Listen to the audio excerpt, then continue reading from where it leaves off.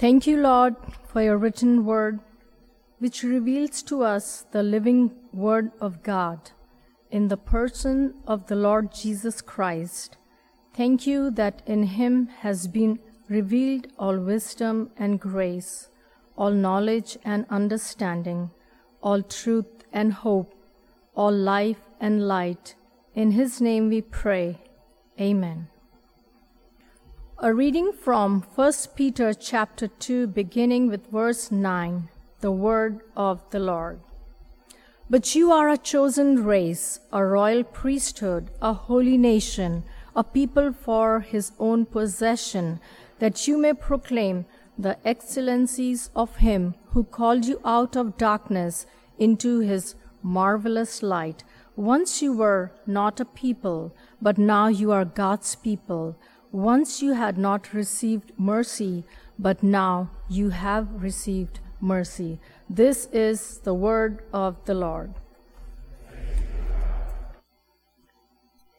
Thank you, Rena. I was 9 years old when I decided I hated God. I hated him because I believed he hated me first. The words of David Nasser, he explains, it was 1979 during the middle of the Iranian Revolution. The Ayatollah Khomeini and his religious zealots had recently overthrown the existing government and seized political power. Hundreds of thousands of people had their lives turned upside down in the chaos. He says, my father was a military officer in the previous regime, and we had grown up on a military base. A couple weeks into the revolution, I was at school when we were called outside for an unexpected assembly. A soldier read off 3 names, including mine, and called us to the front. He removed a gun from his holster. He quoted from the Quran and told me he was going to kill me in order to deliver a message to supporters of the old regime. The school principal intervened. The soldier relented. I was traumatized. I rushed home. I told my father everything that had happened. He was usually a very stern man, but at that moment, he took me up into his lap and he pledged to keep me safe. He revealed that plans were already underway for our eventual escape from Iran. To me, 9 years old, this felt less like escaping from Iran. We were escaping from God. We were leaving our home, our family, our wealth, our friends, everything we held dear, all because our country had been victimized by religious people. Just days later, the situation grew desperate. Soldiers barged into our home. They dragged my father outside. The previous day, Revolutionary Guards had whisked one of my father's colleagues off to a public park where he was brutally tortured and he died several hours later. I was 9 years old, and I decided I hate God. I hate him because he hated me first. It's a picture of human religion at its most violent, its most heartless, its most controlling, its most cruel. And yet we see in the pages of the gospel a very different religion. We see Jesus. And we're going to read about an encounter that we looked at last week. We're going to read it again and look and focus on what happened as a consequence of this encounter. It's an encounter between Jesus and a woman who had a storied past, you might say. This is John chapter 4. I'm going to read verses 7 to 19 and then 25 to 30 and then verses 39 to 42. This is our Lord's gospel. When a Samaritan woman came to draw water, Jesus said to her, "Will you give me a drink?" His disciples had gone into town to buy food, and the Samaritan woman said to him, "You're a Jew, I'm a Samaritan woman. How can you ask me for a drink? Jews don't associate with Samaritans."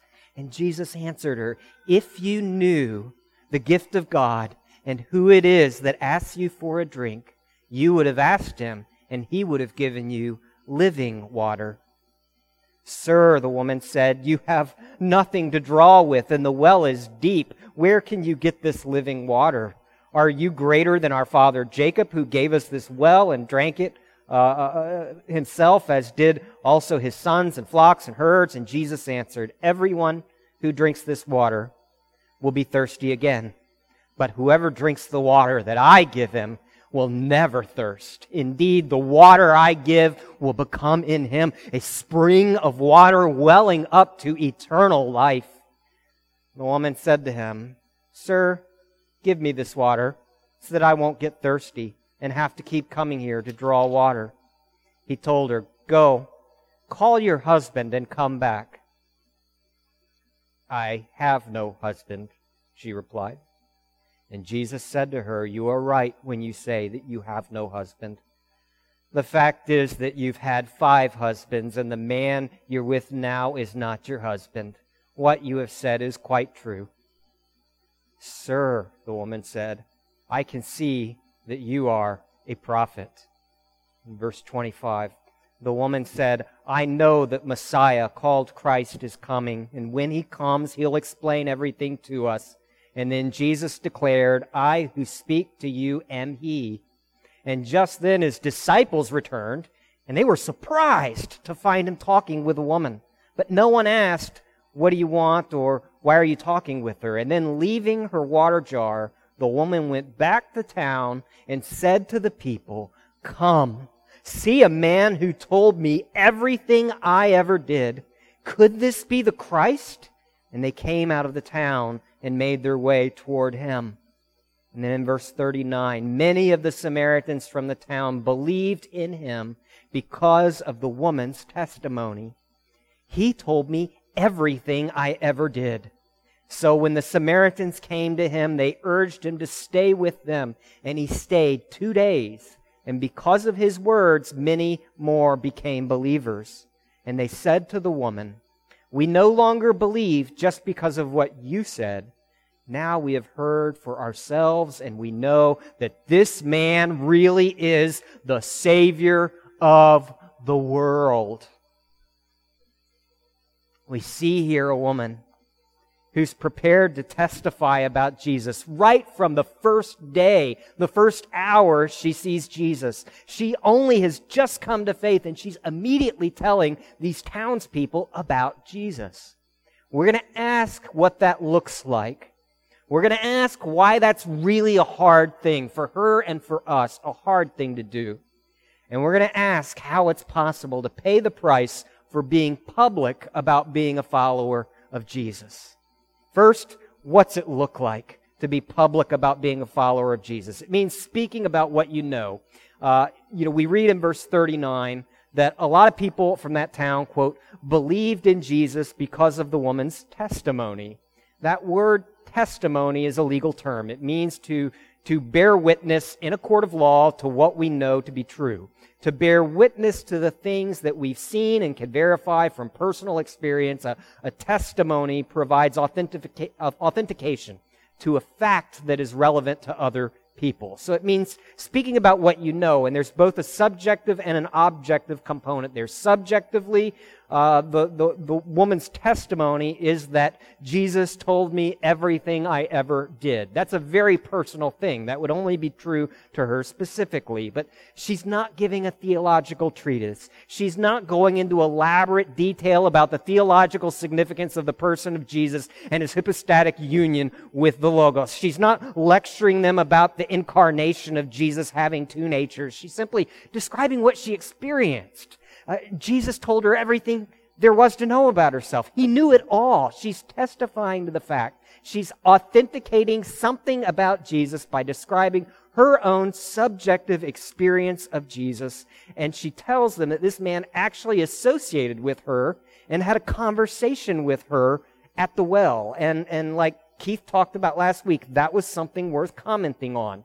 She had an experience as somebody who was Samaritan and Jesus was Jewish. She was kind of not orthodox in her faith because Samaritans were a bunch of screaming heretics. And Jesus was a Jewish rabbi. She was a woman. Jesus was a man. Men and women did not mix unless you were immediate relatives. Verse 27, the disciples return and they're astonished. They're shocked. Jesus is talking to a woman, and that kind of woman, he crossed every line there was to cross. Race, gender, religion, reputation. It's an incredible experience she's describing. And then he knew all this stuff about her. There's a subjective component to testifying about Jesus. To be being public about your faith is being public about how you have experienced Jesus of Nazareth, what that has meant for you personally. Keith talked last week about how unusual it was for a woman to be pulling water from a well in the middle of the day. You did it first thing in the day, before chores, before it got hot. There's a reason. This woman has a history. She's avoiding people in town for a reason. She's been married 4 or 5 times, and she's shacking up with another guy now, and all the townspeople know what kind of woman she is, and she doesn't want their attention on her. She's avoiding them. I remember, this was probably 20 years ago. I worked as a social worker in a group home for adults with developmental disabilities. And I often had the midnight shift. Anybody ever work midnight shift?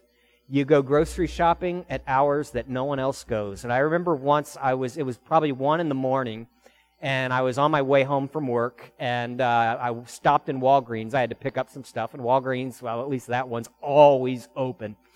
And I remember I was walking through. The place was pretty deserted, but there was one other customer. He was a young guy, 20, 25 years old, wearing a hoodie, and it was the middle of the summer, but he had the hood pulled over. And as he walked by, I could see his entire face had been so severely burned, and it had healed up, but his entire face was nothing but twisted scar tissue. And I remember my heart just sank. What is it like to live a life where you have to do your shopping at 1 o'clock in the morning because people will stare at you? Children will point at you. People will say names. People will quickly avert their gaze. To be so disfigured that you feel you have to hide. That is, my heart broke for this guy, and that is what this woman's life was. She was avoiding people, afraid of their rejection, afraid of their stares, afraid of their comments, afraid of all the things they're going to say about her. That's why she's here at this time of day. She doesn't want to be whispered about, and Jesus approaches her so purposefully. Did you notice the little detail? Where were the 12 disciples? They had been sent into the town to pick up food. Now, food in the first century, this will be in a few weeks when I preach on it, was bread. Picture pita bread. Now, could the 12 of you go into town to pick up a pack of pita bread? Jesus is getting rid of them for a reason. He is approaching this woman with a very complex past and a lot of shame, and he does not want them around to compound her shame as he has this semi-private conversation with her at the well at a time when no one else is there in the heat in the middle of the day. And Jesus approaches her and tells her about living waters, and she wants to know about the living waters. She's saying, "Yes, Jesus, tell me about these living waters." He says, "First go and bring back your husband." Seems kind of cruel, doesn't it? Setting her up.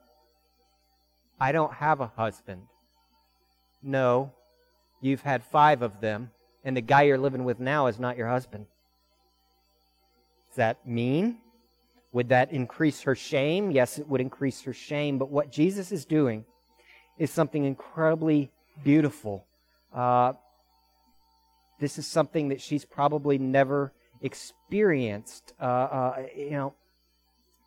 This woman, Jesus is opening up the possibility for her to be open and honest, to be known as the sinful person that she is. And he still wants to give her living water. It's something incredibly tender. It's something very, very kind. She's grasping here something of the welcome of Jesus, something of the soul's satisfaction, something of an experience of grace, not by becoming somebody who is worthy of grace. That would not be grace, but being the woman she is right here, right now, and being loved. There's a subjective message here. There's also an objective message. The objective testimony is a powerful thing. When you're called to testify before a court of law, the judge and the jury don't really care about your pet perspective or how you feel about things. All they care about are the facts. And there's an objective quality, what is actually true. And she goes back to her own town and she says, I think this man might be the Messiah. I think this might be the Christ. It's not her personal Savior. This is, the quote, is the Savior of the world. It's an objective claim about who Jesus is. And here this woman, she's testifying about what she knows. There's a subjective component of how Jesus has impacted her. And there's an objective component about who Jesus is as the Savior of the world that's true, whether you feel like it's true or not. It's true whether or not, it doesn't matter how many trees fall in the woods, Jesus is the Savior of the world. That's objective fact. Now, why is it hard, though, to testify about that? Why is it hard to be public about being a follower of Jesus? It was hard for her.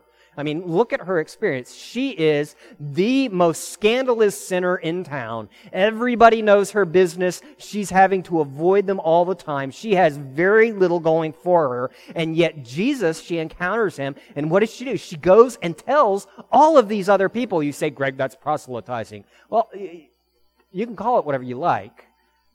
It's the way human nature works, that when you see a beautiful sunset and you're stunned by it, you want to snap a photo and put it on Facebook so everybody else can share that experience of beauty. It's the way the heart works. When you're excited about something, when your hope is built, when you see it and it's so beautiful, you want to share it. And that's what she's doing.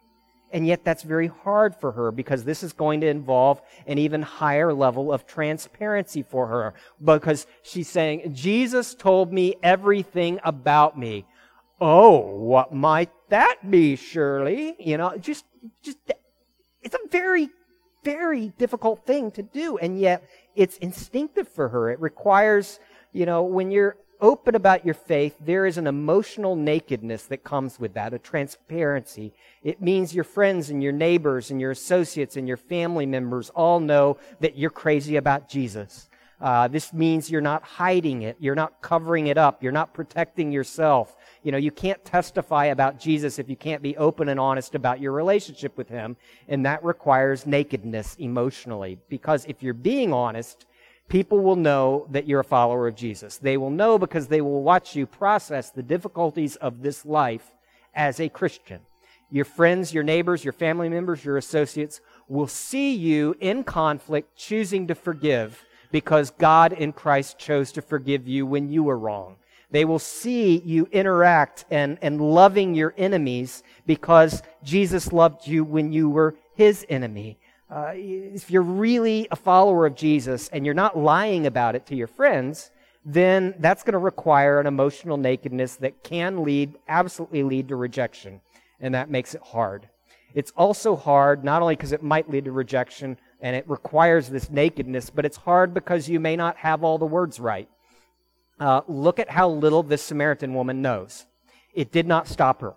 She knows absolutely nothing about the incarnation. She has never heard of the doctrine of the Trinity. She has never read a single word of the Bible, so far as we know, because Samaritans only had a massively corrupted version of about 5 of the books, and people didn't own books because books were hand-printed scrolls, and we don't even know if she could read. A typical, Samaritan would have not been reading the Bible. Books were incredibly expensive, and she probably couldn't explain Paul's doctrine of justification, which he hadn't written yet. She had not even been baptized. She knew that Jesus was offering living water and that he was probably the Christ or Messiah, even though her understanding as a Samaritan of what that was would have been very limited. And the villagers concluded that Jesus was the Savior of the world, not just the Savior of the Jews. But that's all they knew. And that was all that was required because God was just looking for her willingness to testify. And all these people became followers of Jesus because she was willing. In Presbyterian circles, because we believe in an educated clergy, we require people to get a bachelor's degree and a master's degree in order to preach, or at least in order to pastor a church. And And yet there's a very different vision of, and we often think that clergy, pastors are the people who do the ministering. They're the ministers in a church. And yet what we see in the New Testament is a vision where every single Christian is called into the mission of God. Jesus has called you to be salt and light. He has called you to proclaim the faith. He has called you to help bring the kingdom to bear in your life and to be open and honest and public about your faith in Jesus. You are the missionaries of this church, first and foremost, and you are the ministers of this church. And God has placed you here in St. Louis in order to bring salvation to people who do not yet know the grace of Jesus. I remember as a brand new Christian, I had been an atheist just a couple years earlier, brand new believer, did not know anything. I had never read through the Bible. I had been a Christian less than a year before my campus ministry had me leading an investigative Bible study for international students. One was a guy named Monsef Belyamani from Casablanca, Morocco. He was Muslim, and the other was an agnostic guy named Olli Strubenmuller from the Black Forest of Germany. And then there was another American kid in there, and I was leading their Bible study, and I had never read through the Bible yet. It was Campus Crusade for Christ. Today it's called Cru. And their basic approach was win, build, send. Win them to Christ, build them up, and send them out pretty much immediately. And that was her experience here. All God needed was her willingness. And she was a missionary to her own hometown with absolutely no moral credentials whatsoever, no theological credentials. She just could say, I think this guy's the Christ. He told me everything there was to know about myself. But that can be hard. It requires an emotional nakedness, and it requires you to be willing to step out when you may not know what you're talking about. And you have to be okay with that. You have to swallow that. You cannot be perfect. You can't be in control. It's going to be hard, especially if you're really smart and you like having all your answers and your ducks in a row. This is just throwing it out there and seeing what sticks. And the Holy Spirit does the rest. And there can be a cost. Remember this Samaritan woman. She was a social outcast. She avoided the townspeople like the plague. They looked down on her. For her to go around town telling people about Jesus is a risky thing. Her social standing was already so low, but you better believe it could have gotten lower. Oh, Samaritans! This Jewish rabbi's the Messiah! Risky. It could get worse. Some of you know that pressure well. Your prospects of gaining tenure at your university will not go up when you name Jesus as your Savior. You will not be more respected within the art scene for telling people that Jesus is Savior of the world. Amongst secular Christian people in St. Louis, Christianity is not just viewed as something wrong, it's viewed as something dangerous. Yes, there are still places in North America where I can go and tell them that I am a Christian pastor, and they will say, oh, isn't that lovely? And then they'll change the topic. Those are the good places. There are other places like my neighborhood where I tell them I'm a Christian pastor, and they feel threatened because Christian pastors are dangerous. Let me tell you, in my part of town, people are way more comfortable with my sexual orientation than they are with my religious orientation, because my naming Jesus is a threat. It's scandalous. It's worrisome. There's a risk, folks, in North America today of naming Jesus as your Savior. There are people who will not feel safe around you. There are people who will feel threatened. There will be people who will reject you for testifying about Jesus. People within your friendships, within your community, your reputation could be damaged. The cost carried is one carried by followers of Jesus throughout all time and throughout all the world. Noreen is a young woman in the Middle East who recently decided to follow Jesus. In her final year at university, she came to faith from a Muslim background. She's faced opposition from her father and from her sisters. Her mother passed away a few years ago.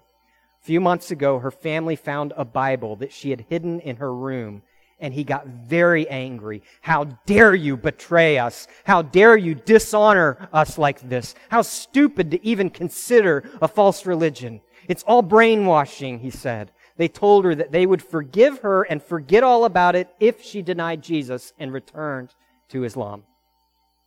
In the midst of this, she kept trying to talk to her family about Jesus. Her dad got so angry at one point that he took a pot of boiling water off of the stove and poured it on her. Her sisters beat her savagely. She begged them even then, "Have you read the Bible? Please read it yourself, what it's saying about Jesus. It's true. Jesus is the Savior." She woke up in a hospital bed. Her burns were so severe she had to stay there for 8 days. No one from her family visited her throughout those 8 days. When they discharged her, she got in a taxi and went home, only to find that her family had moved out of the house to an unknown location while she was in the hospital. All that was left in the house was a single box with a few of her possessions within it. Yet she clings to the word of Jesus, that we're to expect suffering and persecution if we follow him. Anyone who loves their father or mother more than him isn't worthy of him. She said that even though so much has been taken away from her, she says, "I am still thankful that I know Jesus. And I'm thankful for my church family. They've provided me clothes. They've given me food. They've given me a place to live while I heal." It's hard to testify about Jesus. We're called to be public about being followers of Jesus, but that's hard. So how's it possible? Friends, it's possible because Jesus knows everything about you, and he still gives you living water. You know, this whole situation where Jesus basically exposes her sin, he's approaching her. He knows everything about her, but he's still approaching her. He's still engaging. He's still dialoguing. He's still in a posture of grace. He's asking for her help to get him water. He's been willing to associate with her, even though he knows everything about her. It's an incredibly gentle maneuver to get her out of a place of hiding and pretending into a place of grace, because grace is only available to big, shameful sinners like us. It means that Jesus knows about the affair. He knows about the abortion. He knows about why you really got fired from that job. Jesus knows your internet history. Jesus knows what you think about when no one else is around. Jesus knows the grumblings of your heart. Jesus knows about the bitter root of anger inside of you. Jesus knows how you talk about people behind their back. Jesus sees and knows everything about you, and he still wants to give you living water. That's what's so tender and compassionate about the way he approaches this woman. He knows her. He loves her at the same time. Jesus knows all these things about you and still wants to bless you. Jesus still wants to know you. He takes people who are total moral failures and he blesses us.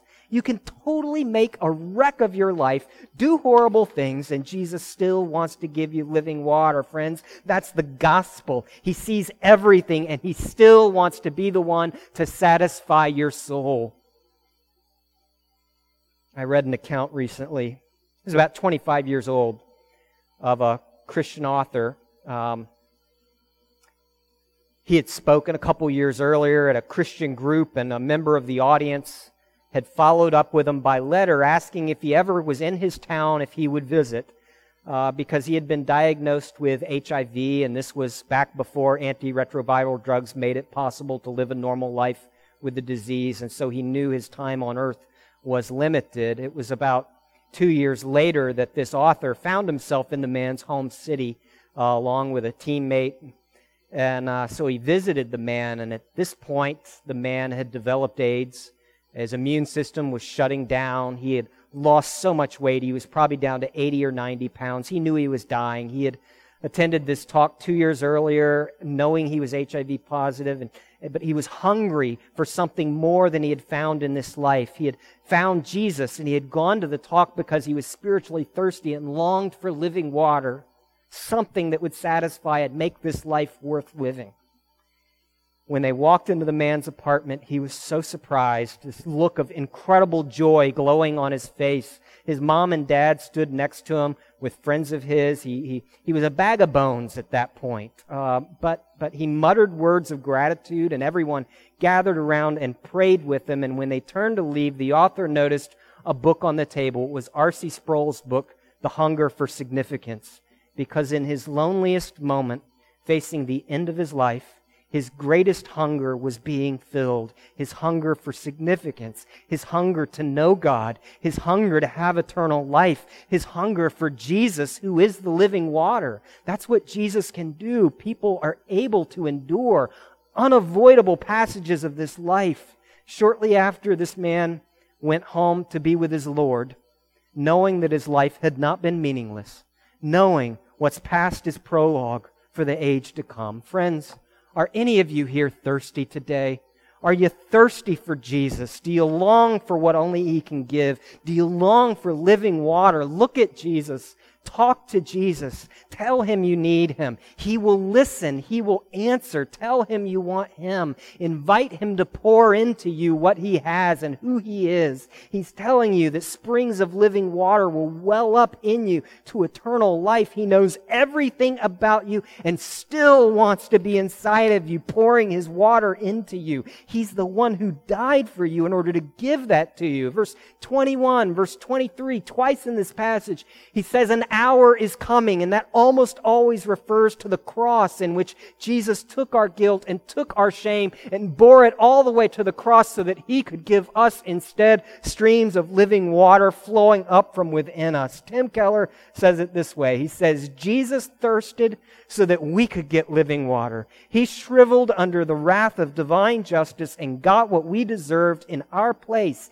He thirsted so He could say, I don't care about your sexual past. I don't care that you killed people. I have living water for you. Repent and turn to me. It's the beauty of the gospel, friends. And when that captures your heart, it makes you want to share it with others, as this woman couldn't stop from telling others about the Jesus who knew everything about her and still was going to give her living waters. Nasser said, I was 9 years old when I decided that I hated God because I believed He hated me first. My father had been abducted, his colleague tortured to death by religious people. I wanted nothing to do with God. And yet he continues, to everyone's surprise, my father made it home alive. But this only strengthened our resolve to get out of Iran.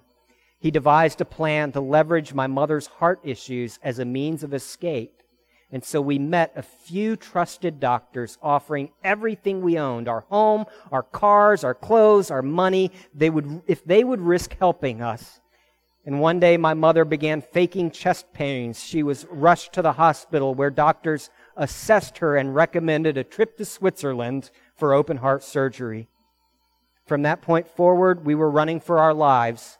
We made it to the plane and eventually reached Switzerland. We sought the American embassy to apply for political asylum, but the U.S. wasn't yet allowing Iranians in. After a while, we traveled to Germany, hoping for a more sympathetic consulate. One day, my mother suggested praying to the God of America, whose name evidently was Jesus. If only they knew. Maybe Jesus would let us into His country. And so her plan, it sounds silly in retrospect, but it worked. A week later, they were flying to America. It says we settled in Texas because my father had done some previous training at Fort Hood.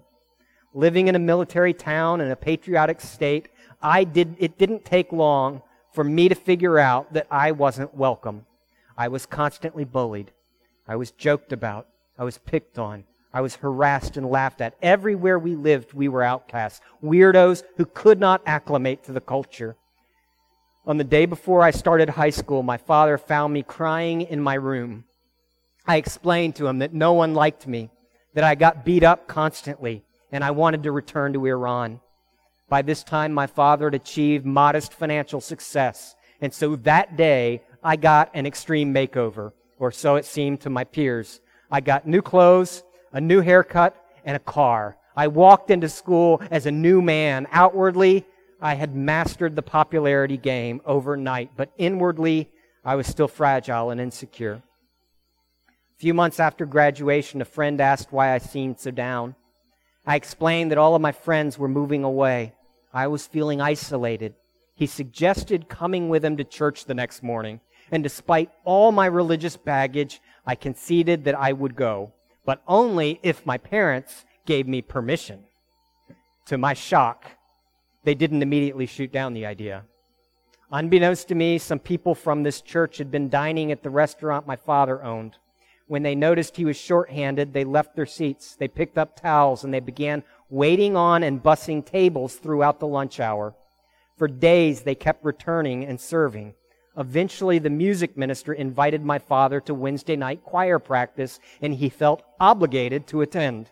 So the choir director explained the restaurant's need for temporary help, and volunteers from the church covered for the next 2 weeks, and their kindness touched my father's heart. And so I walked into that enormous church one Sunday morning as a youth rally was taking place. I noticed all the friends I used to party with, so I approached them like usual, but they were acting strangely. They all had Bibles, and they used super spiritual words that I didn't understand. Within 5 minutes, everyone was dispersing except Larry No. Everyone in our town knew Larry. He was a local legend. He was a linebacker from a rival football team who was outspoken about his Christian faith. I had mocked him at a party the year before. I feared a confrontation, but he assured me he only wanted to sit with me. Throughout the Bible study, he made sure I felt included. He let me borrow his Bible. He flipped it to the correct passage so I wouldn't get lost. The next night, 17 teenagers from church showed up at my house, and for 3 hours they visited with me and shared the gospel, even though I wasn't interested. They kept coming each Monday, and on Sunday and Wednesday I was at their church. One Sunday night, the preacher invited people forward to give their lives to God. I was afraid. I slipped out quickly and drove home thinking I was done with this whole church stuff. I arrived home.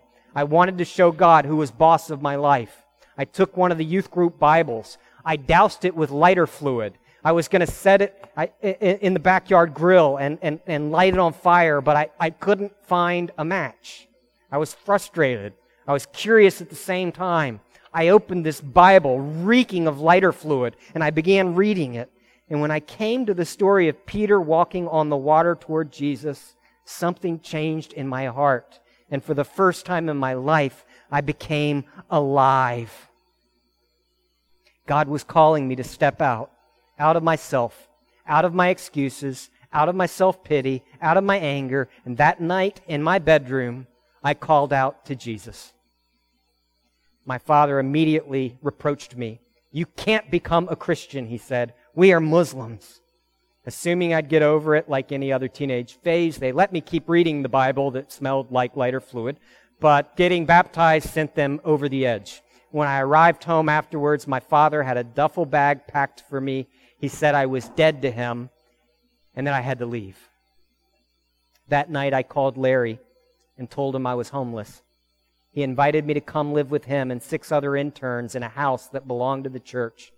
In the months that followed, they helped me grow tremendously in my walk with Jesus. And meanwhile, one by one, God started saving my family. First, my sister came to faith at a campus ministry event on campus. Then my mother and brother became Christians. We prayed relentlessly for my father, and eventually he too gave his life to Jesus Christ. God, in His grace, turned our tragedy into testimony.